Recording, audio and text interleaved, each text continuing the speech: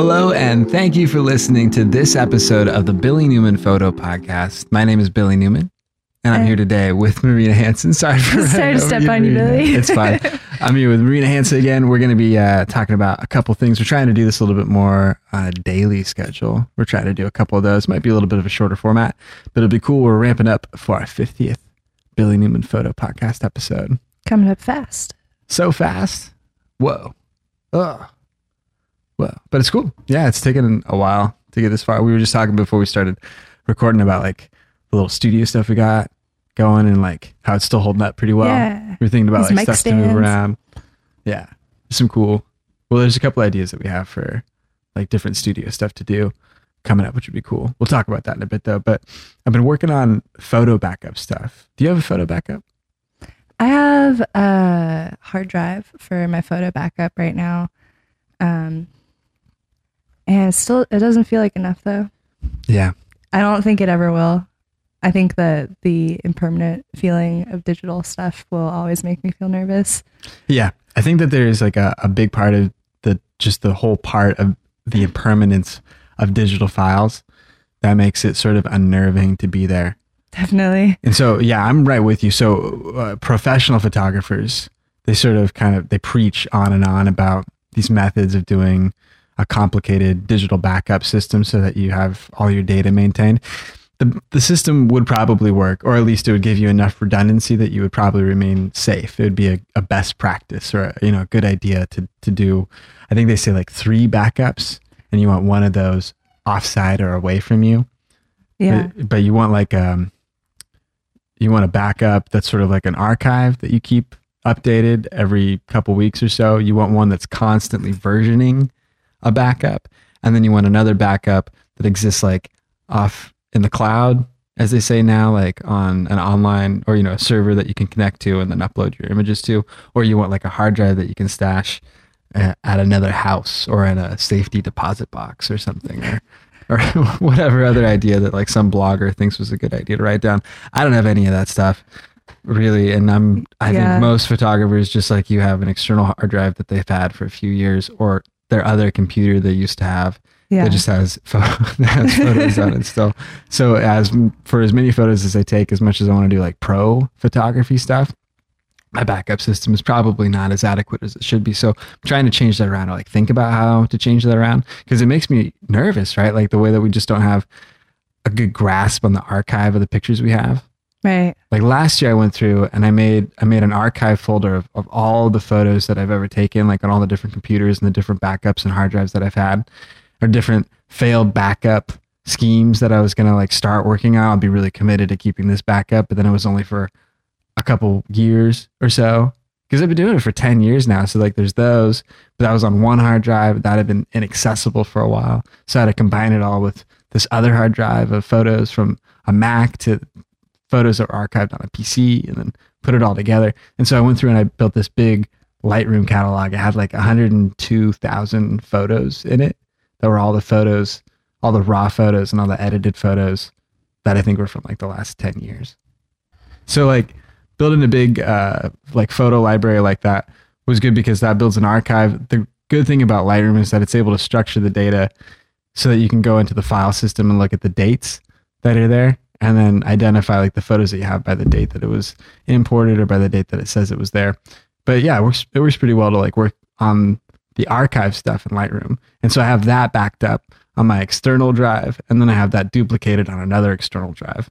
And then there's a version of that, like the Lightroom catalog gets, well, that's... I have a hard time with the Lightroom catalog. Lightroom catalogs are pretty frustrating. What I like to do outside of the Lightroom catalog, outside of what Lightroom specifically does, I like taking just the files that are categorized outside of the catalog, outside of using Lightroom, but how I like organizes the files on the hard drive. I just like taking that and then duplicating that or copying that over to my other hard drive, or archiving all of those photographs that were brought in, changed from their raw format to a DNG format, right, and kind of store it that way. I think it works best. Yeah, the setup I have is pretty similar. I have I have my laptop that has photos that are current from the year that we're in. And I think I change it like every 6 months, or I'll take stuff off. And then I have everything on my external hard drive. And that is that's like the Lightroom cataloging stuff, or the Lightroom archiving. I have that, but I don't trust that, mostly because I just don't know how to use it well enough. So it's my own fault.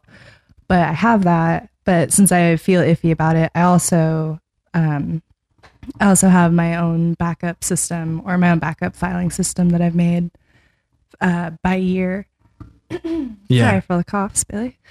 I have it. So I have all of those backed up on my one external hard drive, and I feel like that system's worked pretty well for me for my arrangement of my photos. But also, kind of like you're talking about, there are so many places that my photos have existed on, or so many external hard drives, that kind of bringing it all together.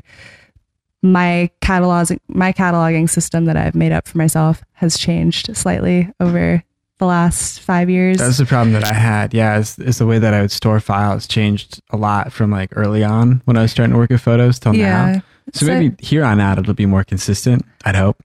But even that has changed a few times, depending on like the computer I'm using, or the setup that I have, or what's easiest for me to get. If I'm working like in the field a lot, or if I work at home a lot, or like if I work at another, it just changes like each time. It's frustrating. Yeah, I feel like I have finally figured out the best system for my naming and how it's organized and all that. So I feel like I've finally reached the point where I'm probably going to stay with this for a while. Sure. But I thought that last time and the time before that. So we'll see. But I think this is better. It's definitely better. I know how to find all of my photos. It's all well organized. It's just different. So it doesn't really match up from every few years to every few years. Yeah, that's a problem that I had too. So there's like the organization of how we kind of catalog and organize all of the photos that we have. There's a few different options that we have for that. We're talking about that stuff. And then there's like the backup system in total that we would use. And so like we have like the hard drive system in place. We don't have anything offsite. Yeah. As far as like any like hard drive that I keep at work or whatever of like photos and stuff, like the photo backup hard drive, everything is just on the desk here.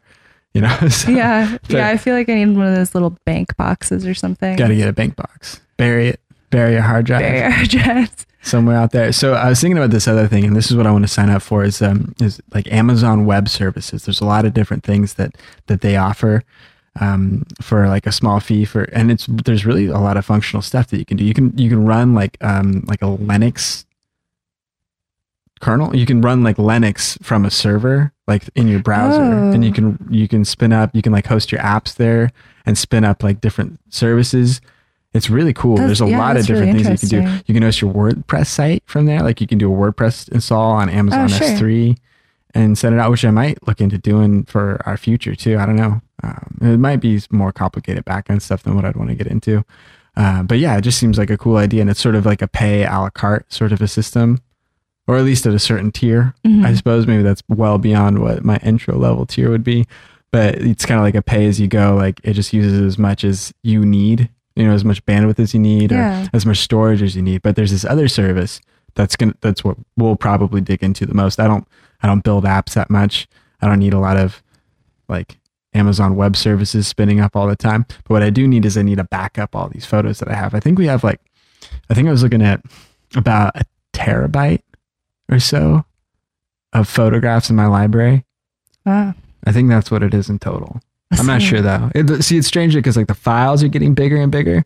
So it's sort of, it doesn't scale the same way. Like the first photos I have, those are all like, 700 kilobytes or something, because the camera was so crappy and small, and the little file that you get would be so nothing. But now like all the scans we make are like a few megabytes. Yeah, they're like 22 megabyte TIFF files, or all the RAW files from your camera are like 18 megabytes huge, or something. Yeah. So all that stuff, just like the last year or two, with all the extra data that's in with these larger file sizes, these bigger sensors, that makes the file size that's stored a lot bigger. I noticed that on my hard drive, on my laptop a lot, but I think getting all this stuff off the computer and into cloud storage is going to be a good way to go for us. So there's this thing called Amazon Glacier. That's cool. Yeah, I think you were telling me about that one a little bit a few days ago, and it's a really neat system that they have. Or it sounds like a good deal. Yeah, it's sides. Like it's supposed to be low cost. That's their big thing that they push about it. And so it's cloud storage, but it's cold storage. And I think that what that means when we're talking about servers is that there's like servers that are spun up all the time that you could have access to that are online.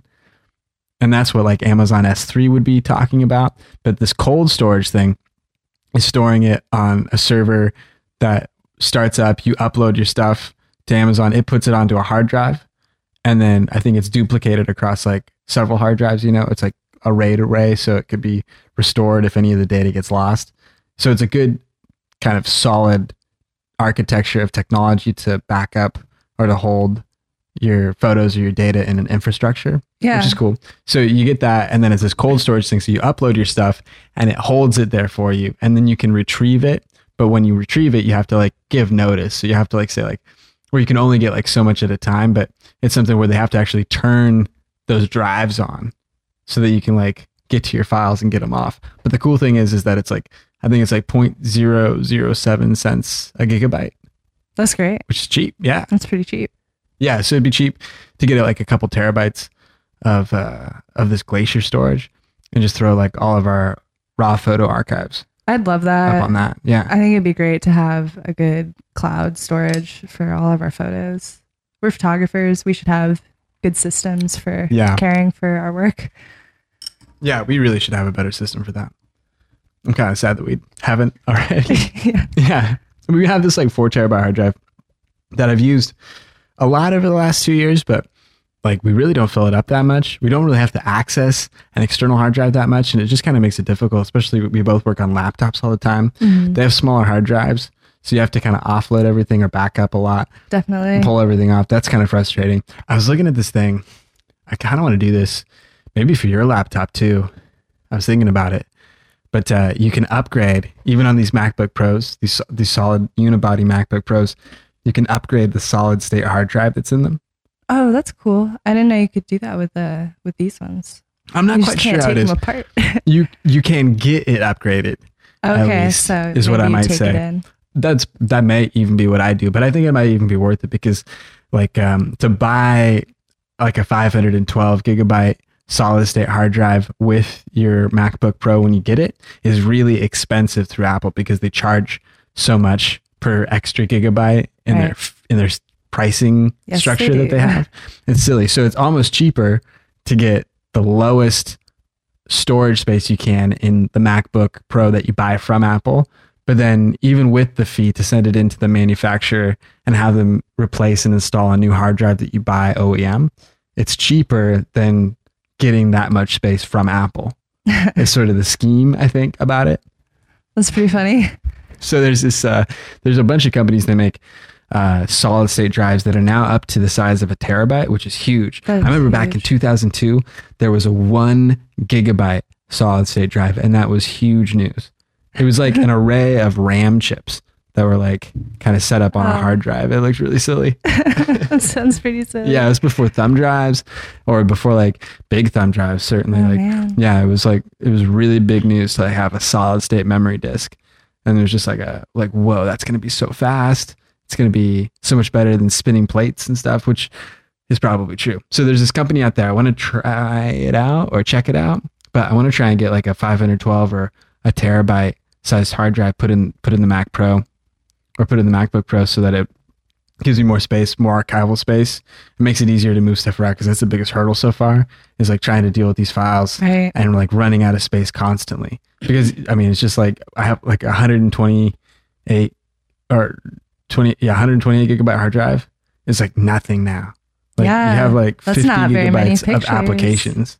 And then it's just like if you have like 10 gigabytes of music and 10 gigabytes of documents, and if your email syncs, it's like all your space instantly. Yeah. It's so silly now. It's pretty silly. I remember the first computer I got, like that the family had, that was a 2 gigabyte hard drive back in 1997. Wow. 2 whole gigabytes. Running like Windows 95. Yeah. Whoa. How crazy. That's pretty crazy. Now I think an operating system itself is just bigger than 2 gigabytes. Yeah, I think you're right. Oh man. Yeah, it's crazy how that. Yeah, because I think they come on like a couple DVDs now, and then it's a bunch of like smart packing software that like shrinks the file down so they can fit on the DVD, and then it expands when you put it onto your hard drive when you install it. That was back in the day of DVD installs. Now it's like installer packages that are just like ISOs that you install or that you put on thumb drives. So yeah, it's way different now too. But yeah, they have to shrink the file because now, like with Windows 10, they did the online update system. So you could download it online to do your upgrade at Windows 10. And that was just all bandwidth, so that it's in their interest to make those files as small as they can to compress them so that they don't have to pay for the bandwidth going out for every person in the world to download the new thing. And with Apple and all the other stuff that they send out. Yeah, so they shrink them down and then they expand a bunch when they load onto your phone or onto your laptop or whatever it is. That's so interesting. That's a cool technology. Pretty cool stuff. But yeah, I think that'll wrap up just about everything for this episode of the Billy Newman Photo Podcast. I want to say, please rate, review, and subscribe to this podcast on iTunes if you guys haven't yet. I think any of that would help make it seem like it's legitimately being recorded or seen or used. I guess I can't do them as the creator of the podcast, but yeah, rate, review, and subscribe. Check it out. And on behalf of Marina Hanson, my name is Billy Newman, and thank you very much for listening to this episode of the Billy Newman Photo Podcast.